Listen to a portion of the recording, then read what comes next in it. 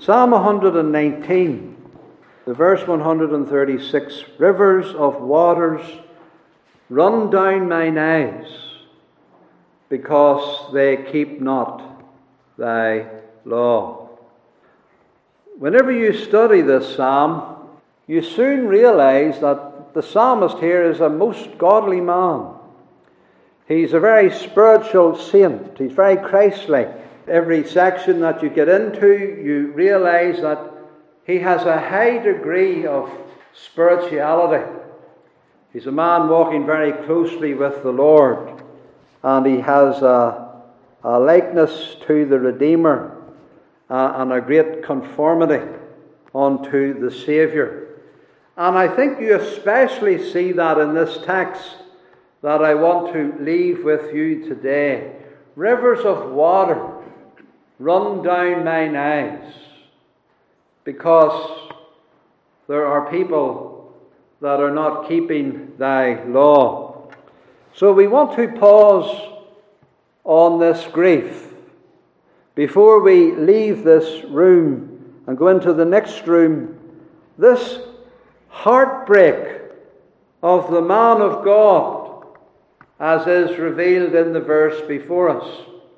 The psalmist is able to look the Lord in the face and to say what I think is an amazing profession, that out of a loving tenderness for sinners and grief for sin, he can tell the Lord that rivers of waters run down his eyes. Now, this section, I remind you, is mainly about the opening of the mouth. Pe means mouth. And we've been thinking about the mouth opened and the Word of God entering into the mouth, going down into the soul, getting into the heart. But you know, whenever God's Word goes through mouth gate into the heart, it has the effect also of melting us. It ought to melt us, the Word of God. Not harden us. We harden ourselves. But if we let the Word of God into us, unhindered and unhampered, with God's blessing, it has a melting effect. And that's what is happening here. He's had his mouth open, the Word of God has been pouring in, and now as he leaves, he has to say there's been a great melting that has taken place, and rivers of waters are running down mine eyes as he leaves. So we dare not leave this room without pausing and thinking about this melting. It brings light, the Word, but light has the accompaniment of heat, and heat melts the heart and melts the soul. Did not our heart burn within us, making the heart soft, and sometimes tears flowing from the eyes? So David leaves this prayer room telling God that he has been melted. So melted that he's weeping profusely. Now, whether this is a literal weeping or a metaphorical weeping, whether it's the weeping of his soul, is not a major matter. Some can cry tears easier than others, physical tears, tears literally from the eyes. Some can have tears flowing with very little emotion, and yet others who have great emotion can hardly have any tears flowing at all, and yet can have the great sorrow of heart and the emotion deep within the soul. So tears in themselves are not always a measure of the melting that the Word of God brings. It's the tears of the heart, particularly, that is in the main before us here. That it is heart grief, soul tenderness, and brokenness within. But David undoubtedly here has great grief, because that's what these words mean. And the tears that are coming from this grief are not little droplets, but he has to use the word streams. Streams of tears, rivers of tears. So it's a great fountain of grief that has broken up within his heart. And I think this is the only time that we read of tears in this Psalm 119. He's waited long to cry, but now that he does cry, The taps are surely turned on, and he's weeping heavily. Now, none of us are strangers to bitter weeping. None of us. Not even the unconverted are strangers to tears and to weeping. The first part of the verse is true of all men. Rivers of water run down mine eyes. We've all been here. All men weep at the sufferings that they go through themselves. Whenever Hezekiah heard that he was going to die, he turned his head to the wall, and the Bible says he wept bitterly as he called on to God. And God says to him, I've seen thy tears. So whenever he got the news of terminal illness, it was a cause of weeping, and I'm sure that if that befalls any of us, that will be so. It is a great grief for the family to get this news, and a great grief for Hezekiah, and he did weep, and that was natural. And even the unconverted would do that, maybe even more so. They would weep at such sufferings, at such news. And similarly, if our loved ones are suffering or hurt, we would weep for them and weep with them. But that's not just something that belongs to the converted. The unconverted weep for their loved ones as well. The unconverted know the experience of rivers of tears running down their eyes because of the sorrows that come to the family. The tears of saints, however, such as in this text, are different.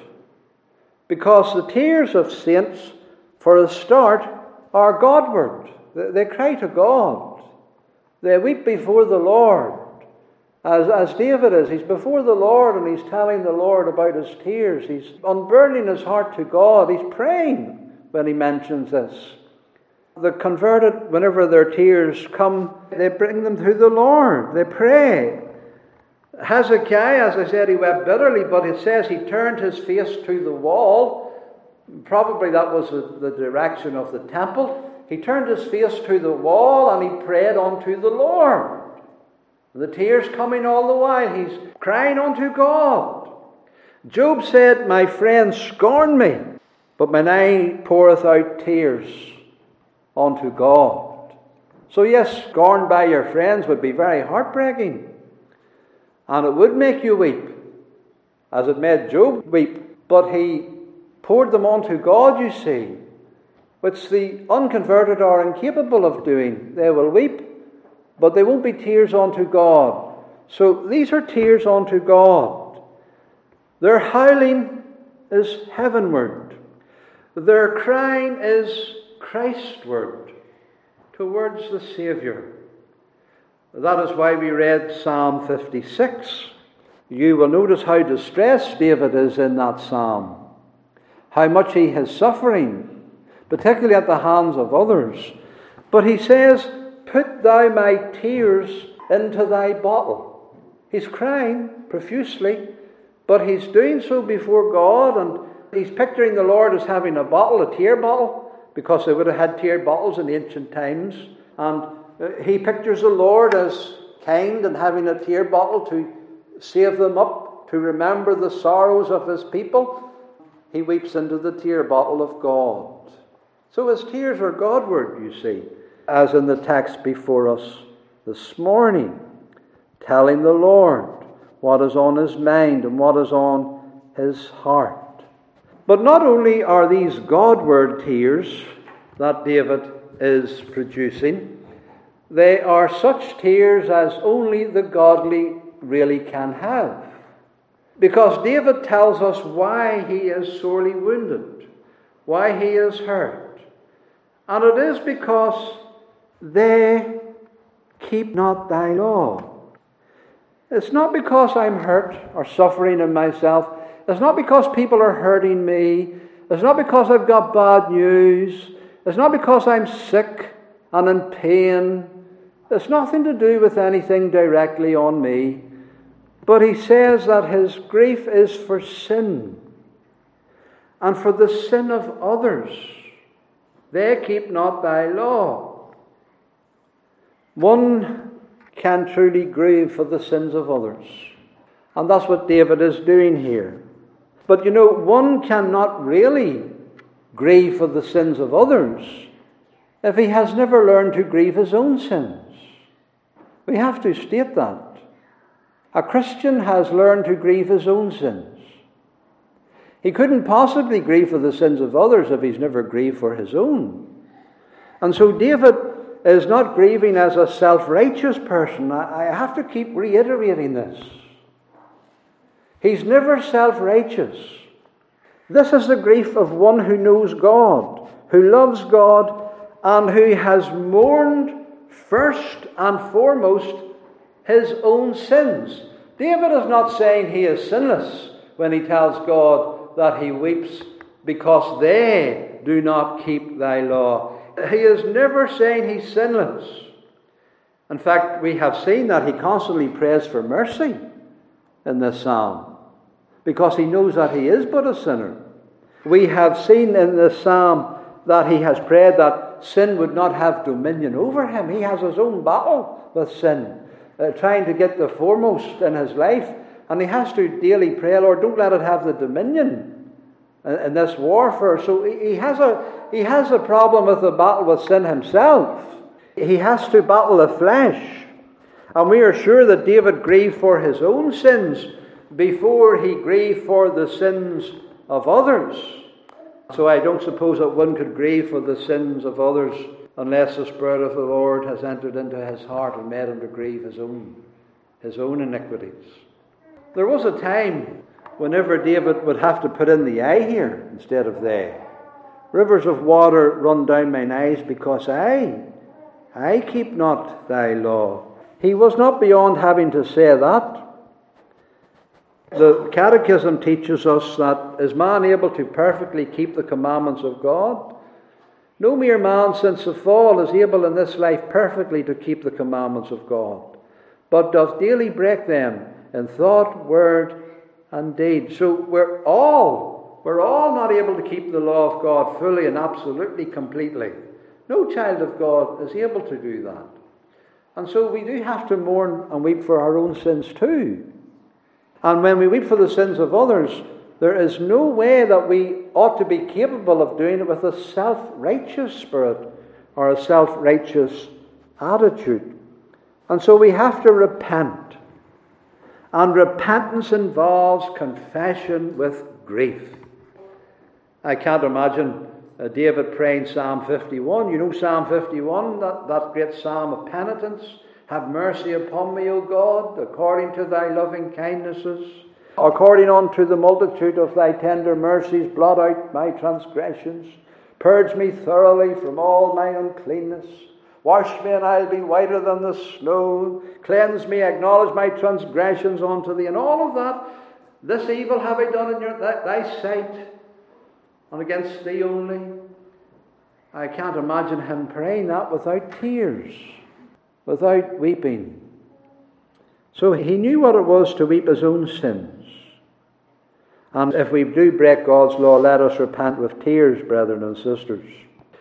However, as he leaves this room, he's not thinking of his own sins.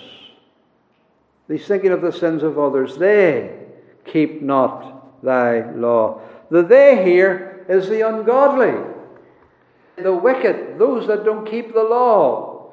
And we know very well who that is. He's talking about sinners.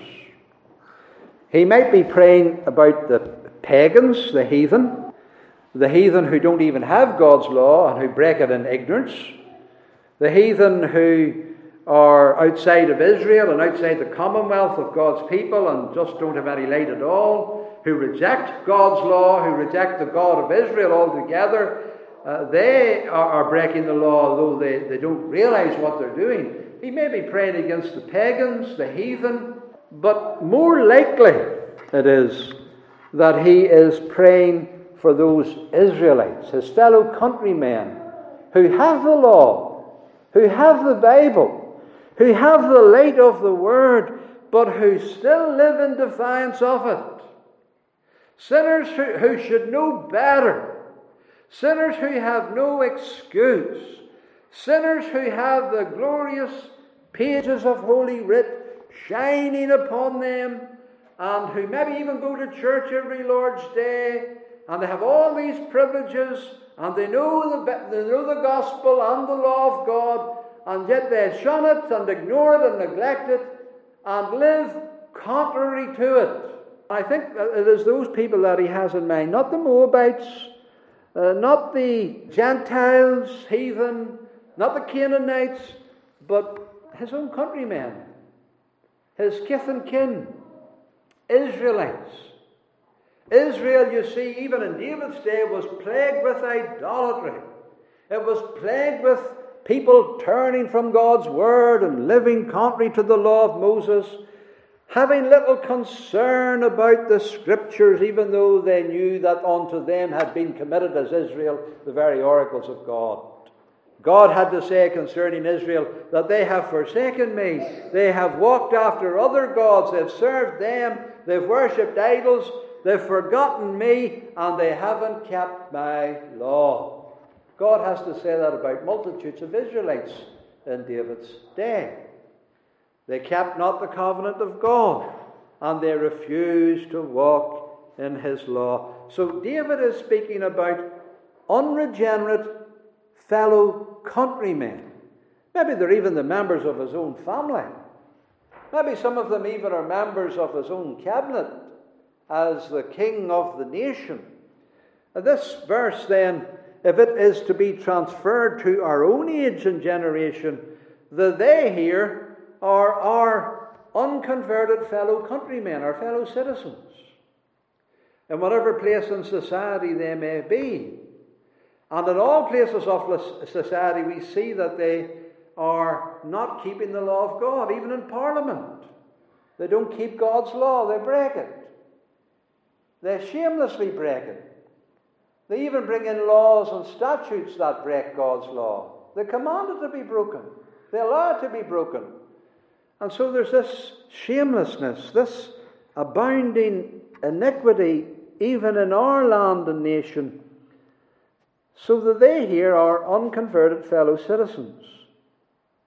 It is to be emphasized here that David is not one of those who mocks at sin and laughs at it and laps it all up.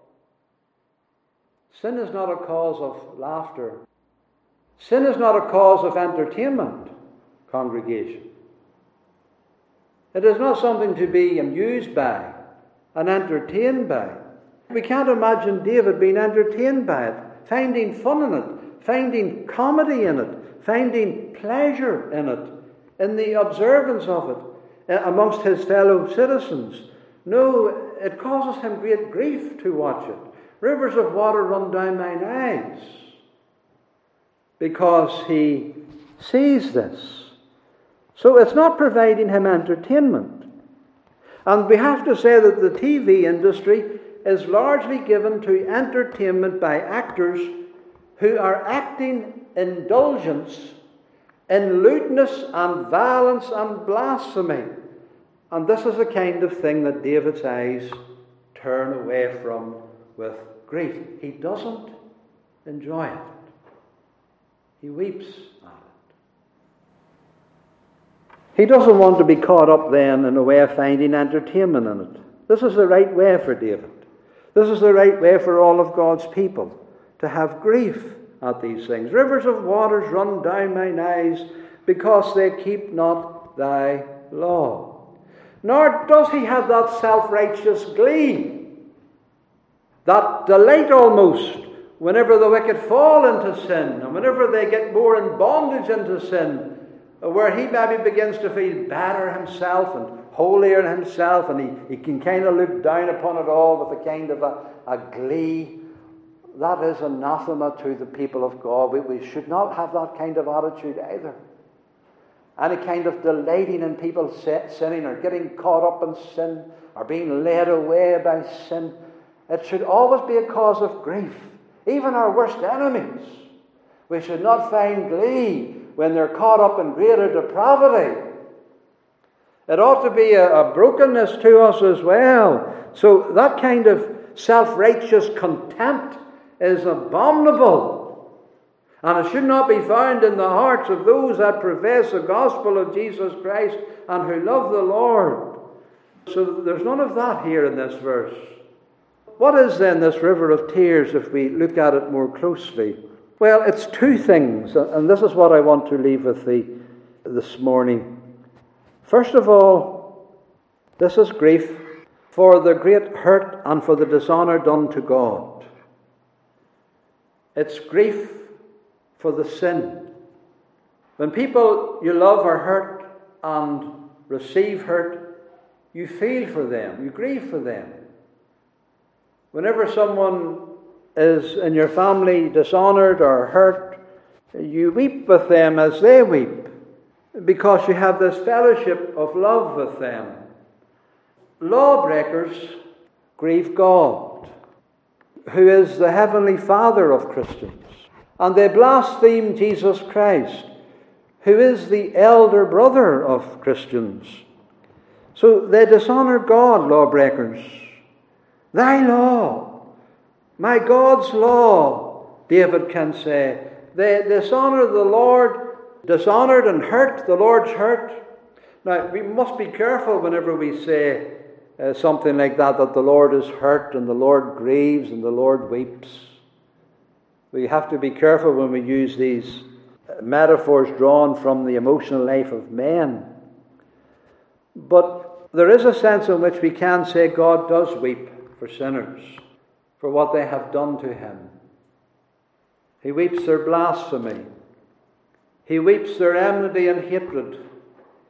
He weeps their despising and scorning him. And if we love dearly and did dearly love someone else, then we would weep with them. And so we have to weep with the Lord, and the hurt and the grief that is done to God and the dishonour that is done to the Lord. Whenever we would be betrayed or scorned, as Job said, my friend scorned me, we weep. But is not God scorned every day? Is not God mocked every day? Is not God hurt every day? Is not the Saviour dishonoured every day? And should we not feel for the Lord? Should there not be something of this in us, as is in David? I think that's what we have here in this verse. Something like that. A horror at the offence to God. David has already spoken about this. We saw in verse 53, horror hath taken hold upon me, because the wicked forsake thy law. He's horrified. He feels the horror of it. He will mention it again in verse 158. I beheld the transgressors and was grieved. I was grieved, he says. I was heartbroken because they don't keep thy word. So there's this grief at the dishonour done to God. I think Paul had something like that whenever he was writing to the Philippians. You remember how he said that there are many walk, of whom I told you often, and now tell you, even weeping. So he's crying as he writes it, and certainly in his soul, and the tears are starting to leak from his eyes as he's writing this third chapter of Philippians. Even weeping, he says, that they are enemies of the cross of Christ. The cross of Christ. The cross on which our dear Lord died. That sacrificial attitude that he had. That love whereby he gave himself and redeemed sinners by his blood. That greatest of all manifestation of love. And yet there are men who speak against it and act contrary to it and preach it down and trample it under feet. Paul can't think about that, but that he's weeping. Weeping for Christ. Weeping for the despised love. Weeping for that attitude that just gives a slap to the face of Jesus. Weeping at that. Shouldn't we see sin like that? As a slap on the face of Jesus? As a scourge on his back again? As a betraying of him like Judas Iscariot? Cause of great weeping. The Lord who has done so much for men. I mean, we can do good to others and they can give us a slap on the face, and that's heart-wrenching. Instead of saying thank you, there is No gratitude, but just the opposite. And yet it's not what we do to God every day. And sinners do it with utter defiance and terrible rebellion. And it is a grief. And we ought to feel. We know that the Lord delights and loves those who have this fellowship of grief with Him. The fellowship of the sufferings the Bible talks about. Entering into the sufferings of the Lord, feeling for Him, feeling with Him. The Lord delights in that we're hurt whenever He's hurt. You remember how the man with the linen, probably an angel, he had an ink pot, and he was clothed in linen. And in Ezekiel, of a vision, in Ezekiel, God told him to go through the midst of the city and to set a mark upon the foreheads of them that sigh and cry for all the abominations that be done in the midst thereof. So there were some who were sighing. We know what it is to sigh, don't we? Even when we don't cry, we give that rush of breath. We're just feeling unhappy about it. We're sad about it. God loves to see the sigh of His people for the sins of the land and the nation. And brethren and sisters, we ought to be doing plenty of sighing at the minute. The abortion clinics are soon to be established and up and running in our hospitals for the healing of the sick, for the restoration and preserving of life, for the saving of life. And yet we have in these very institutions the taking away of life by those who have promised to uphold it. And this is a cause of sighing and grief. And we can't prevent this, and all opposition to it will be of none effect. And God knows that. And we can't stop it. But we can grieve it. And the Lord notices the grief. And He sets a mark on the man of God who has the grief. So let us grieve the sins of the land and nation. And of course, our Lord Jesus Christ was filled with this grief, wasn't He? I think that these words are the words of Christ, absolutely and ultimately speaking. The Lord Jesus fulfilled this text. And He was filled with the honor and the love for His Heavenly Father. And He felt the slights that were done to Him.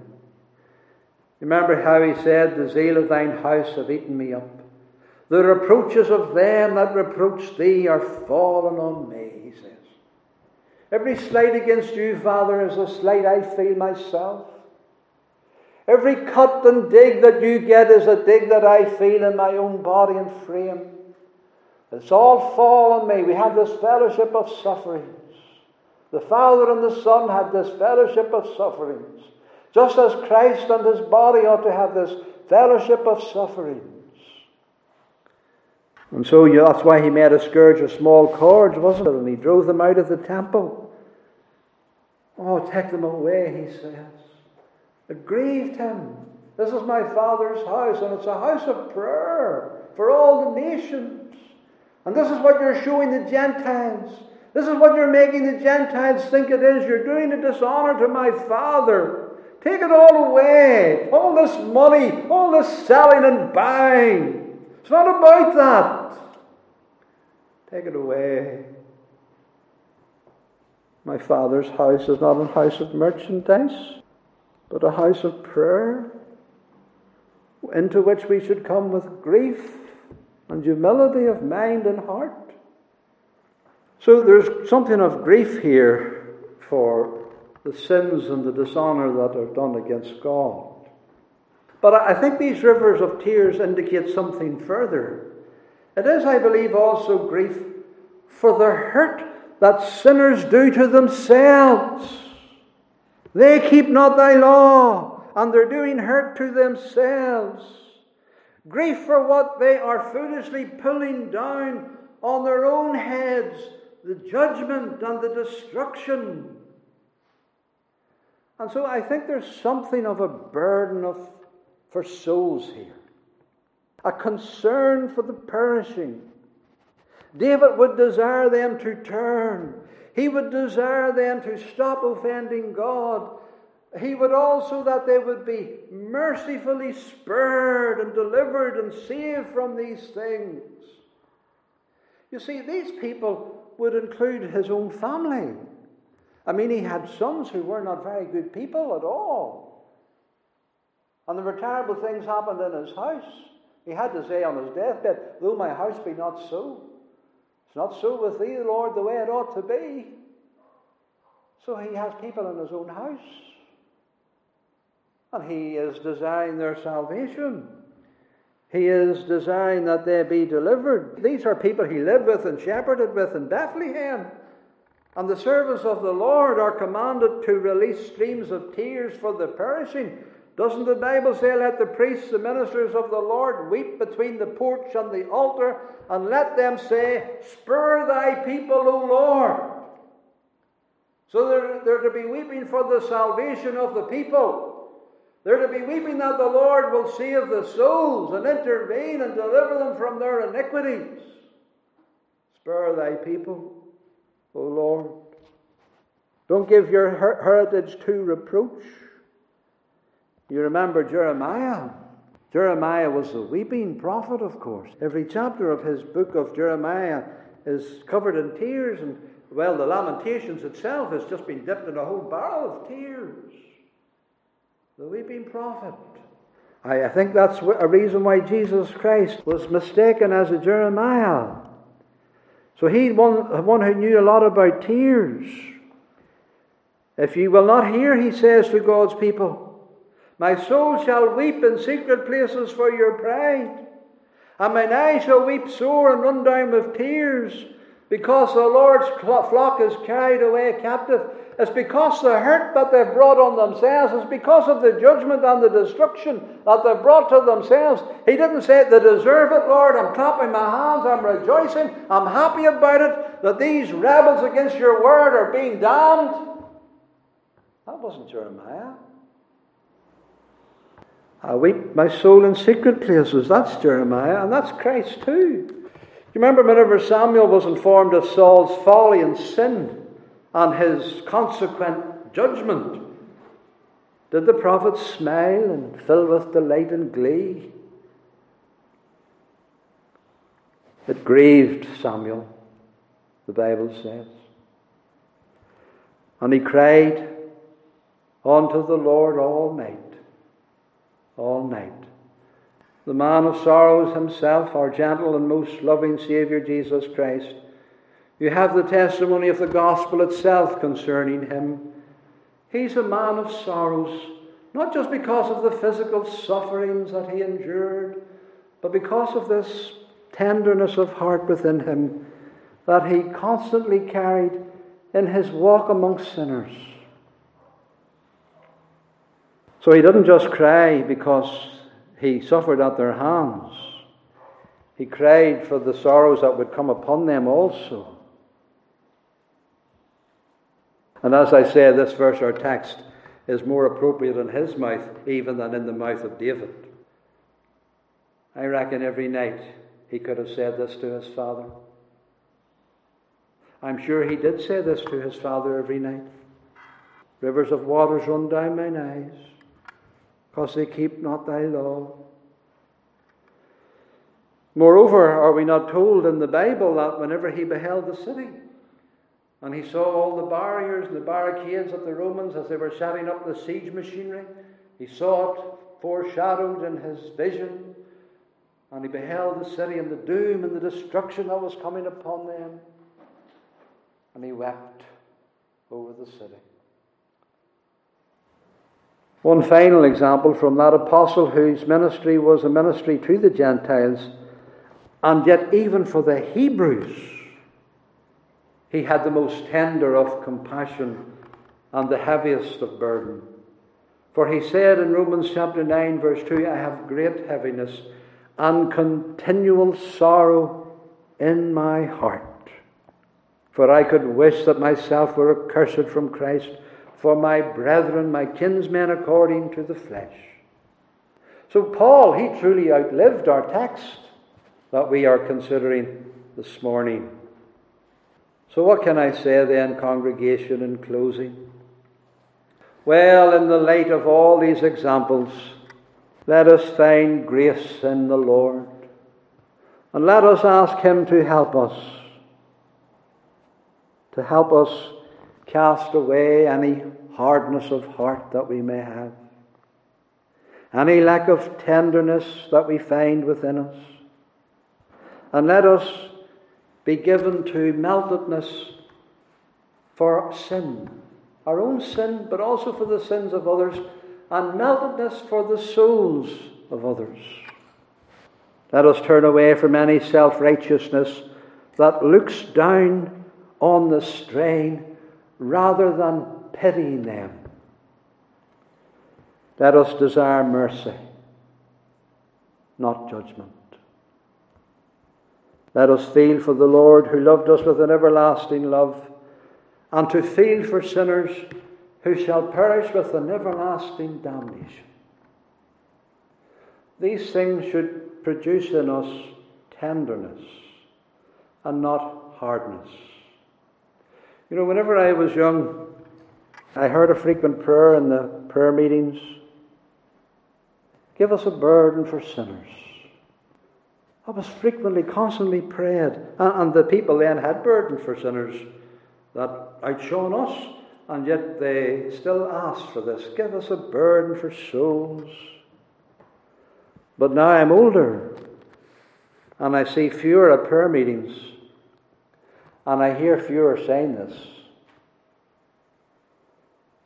And hardly ever now do we see tears at all. So may God visit us. May He be merciful to us. And may He pour out upon us Holy Spirit, meltedness and brokenness, for His own name's sake and glory. Amen.